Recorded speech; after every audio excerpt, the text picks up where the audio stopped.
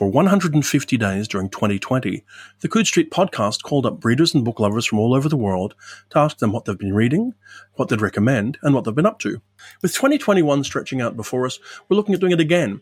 New friends, new books, new recommendations. Today I'm joined by the Hugo and Nebula Award-winning author of The Craft sequence of novels, and Empress of Forever, and co-author of This Is How You Lose the Time War, Max Gladstone. Hello, Max. Hello, Jonathan. How are you? As well as any of us are here in the tail end of 2020, early 2021, we're actually keeping it together pretty well. My wife and I and our kid are reasonably safe, taken care of. A lot of cooking is happening, a lot of childcare is happening, and we're going into Christmas right now. Couldn't ask for better, I think. I mean, well, given externalities. Well, yes, given externalities indeed. Has it been how's 2020 been for you? Has it been a productive year, or one that you've sort of staggered through in a kind of daze like the rest of it? I appreciate your foray into comedy there. No, it's interesting. By my own standards, it has not been a very productive year. I think a lot of people can say the same. It's been a year of reallocating time to reflect my priorities. So just a little bit about our family situation. My wife has a full-time office job, which she can do remotely, but is extremely full-time, a little closer to 80 hours a week than, the normal. And I'm a full-time writer, and we have a young child, 2 years old, a little under 2 years old. And he was just starting daycare and everything, and been doing that for a couple months. So we were both getting back up to usual productivity, or some facsimile thereof, when the first lockdown hit. We're in the U.S. In March. All time blends together. So there was a lot of shuffling and moving around. We ended up having to move to a new apartment, slightly larger apartment, so that he could have his own bedroom, because we were basically keeping him in the hall closet when he was young enough to fit there. But then he could walk and move around and everything. My wife is working from home, so we needed an office. And so we moved. I've been doing most of the 9-to-5 childcare for our kid, and my wife's been sort of taking him in the early mornings and later on at night, so I can start cooking. And that's taken up a lot of time and energy. But I get up every morning around 6:30, get a couple of hours of writing in before I start childcare. And I've been, in that way, able to keep my foot in the water and keep projects moving forward. And then there's one day a week where Steph takes him, and then I'm try to get a full week's worth of writing done in a single day and come out with exacerbated RSI and all that nonsense. So in that way, I've been able to keep pushing various balls forward. And it's been interesting in the sense that, I don't know, if you have leisure time to work out, like a lot of leisure time to work out, then maybe you choose a series of workouts that you enjoy doing, but maybe aren't the most efficient. And then when you have a lot less time, you start asking yourself questions like, how much rest time do I really need between these exercises? Or what are some splits that I could get that would get me the equivalent of 45 minutes of lifting in 20 minutes? And you find something that makes you feel utterly exhausted and miserable when you're doing it, but actually does give you the hit you need. And it's been kind of like that. There's been a lot of investment and loss. There's a Tai Chi saying, I think this is Chen Manqing quoting one of his Tai Chi teachers, that you can measure your progress every day by the thickness of a sheet of paper. And I've always felt that to be true about writing in general.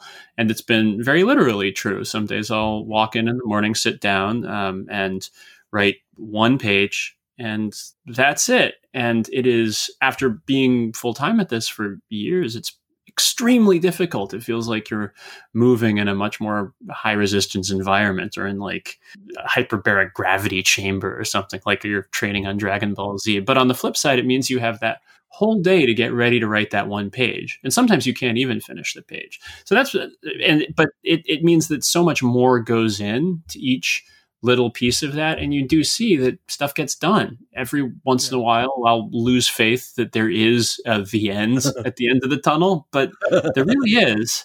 even for huge projects, even for complicated things that it doesn't feel like it's possible to do under these circumstances.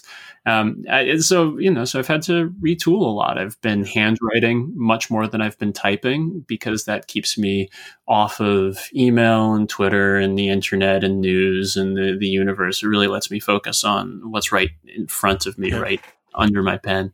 And in that way, I've been making slow progress. Not going to claim that it's been a manic sprint through wildflowers or anything, but some stuff has gotten done. And back in the beginning, I was worried that nothing would get done.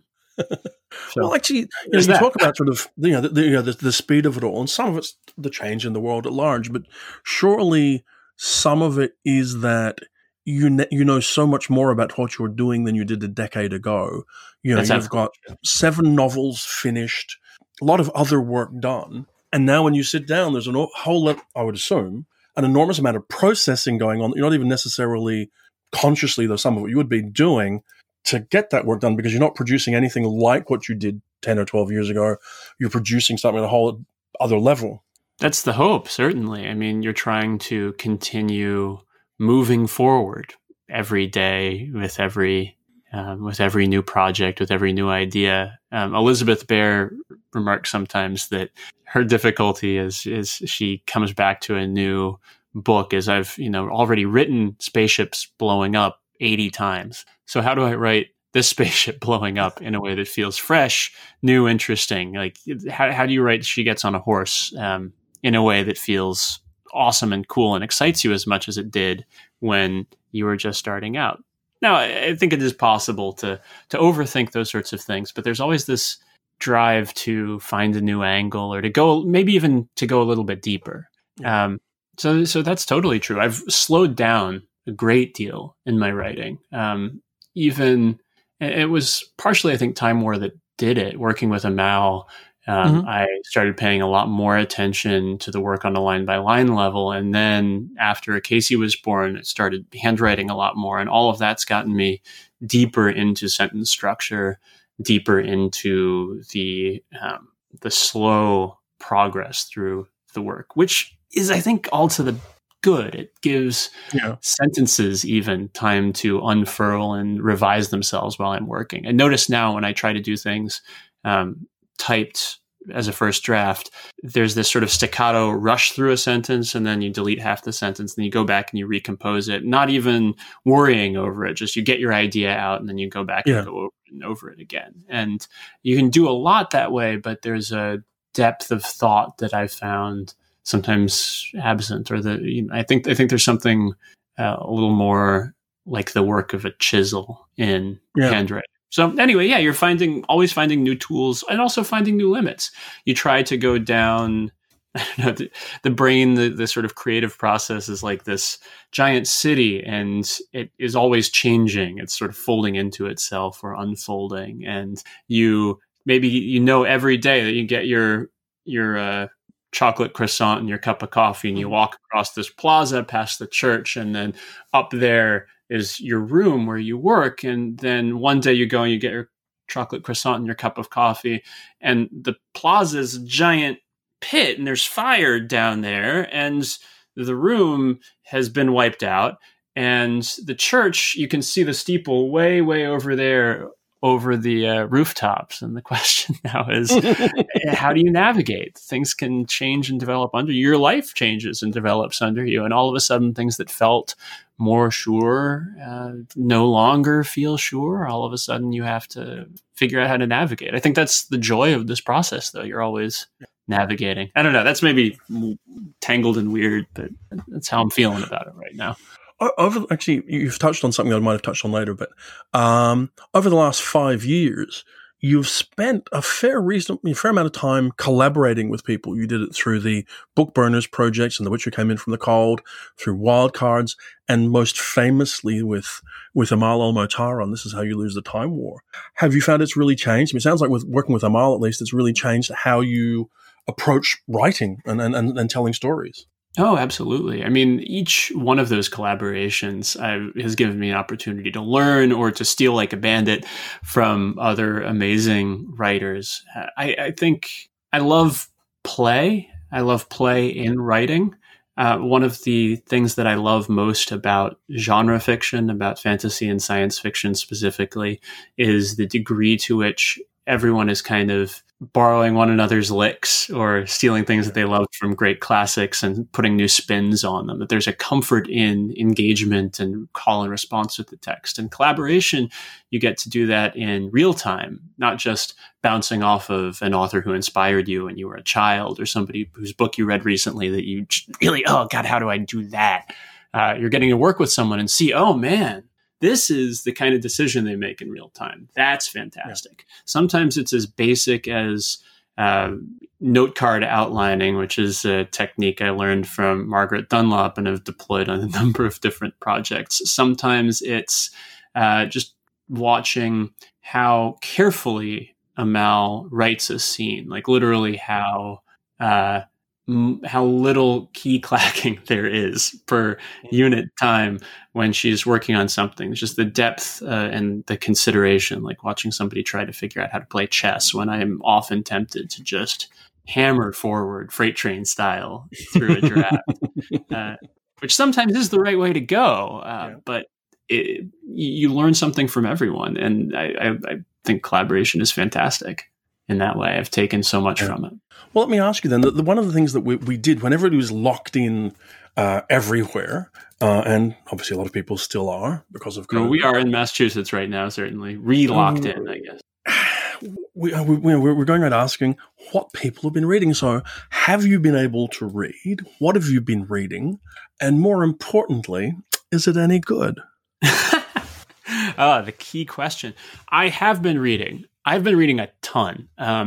Part of that is it's such an easy way to unwind and completely involve myself. Mm-hmm. Yeah. I've found in the last 9-ish months of substantial political, social, personal upheaval in this corner of these United States, that I really need something to do with my mind, something that's deeply engrossing. So I ended up going deep on what I would usually think of as pretty serious reads. Like I started working on Proust and I'm still chewing through it, not all in a row, but, a book and then a few other books that are maybe a little bit like lighter reading and then something else. Yep. I've been reading history. I've been reading in the last couple of months, I've been reading a ton of genre and I've been listening to audiobooks. It's just such a great way to bring your whole self to the page, one page at a time. As opposed to, the computer, there's always another tab to open. There's always another link to click on. It's sort of like trying to get relaxation by wandering onto the slot machine floor of a casino. Television, I often bounce off of. I feel kind of antsy. The pacing is just maybe not enough. With books, you can get some real electric joy out of any paragraph. But that's just the way that I'm wired. So the what? A lot of it's been, I've revisited a lot of favorite books over this time. And I did my annual Night in the Lonesome October reread through October. I read Haunting of Hill House for the first time, which is, I think, something that the horror community is legally allowed to stone me for saying now, but it's true. It's true. I just missed that one, but amazing, kind of overwhelmed. October was a horror month for me. Let's see. Recently, right now, I'm listening to Dora Goss's second Athena Club book, which is wonderful. It's extremely long. It's like listening to a whole television series or a season of a television show, maybe. It's amazingly well read, well narrated. Not just, obviously, Goss's voice is great, and she has this wonderful way of rendering her characters kind of repartee with one another, interstitially between chapters or inside chapters even. It's like a really fun sense that you're dealing with a cast almost as much as a bunch of characters who are stuck in a dramatic situation with one another. I'm sorry, my screen just seems to have locked itself, so you're going to hear some key chatter here as I open it up again, or not. We've been hacked. Okay, sorry, too soon. So that one's extremely fun right now. I'm reading Lindsay Ellis's Axiom's End, which I'm really looking forward to seeing where that goes. I'm about halfway through, and it's been like 6 different books so far.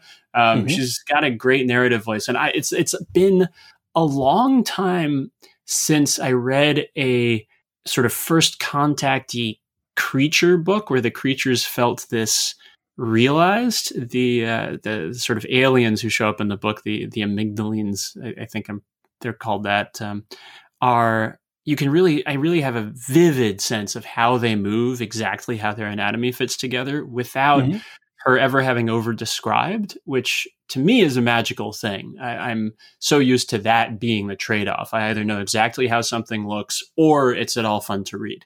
And this balance where I can really get a sense of precise alien movements and choreography through space is really wild and a lot of fun. I finished 10,000 Doors of January earlier. I'm tearing through the Murderbot novellas, which just continue to get better. Let's see what else is good. Just recently finished Jill Lepore's These Truths, which is a big 1-volume American history. If you're looking for big doorstopper American histories, which I was at the time, read a small translated collection of Izumi Kyoka's Japanese Gothic tales back in October, which I'll be thinking about for a very long while, continuing to kind of turn that over in my head. The big thing. I'm sorry, I'm just chattering titles at you. The big thing, and this is not new and it's not genre, but my God, I don't think I've laughed this hard in years.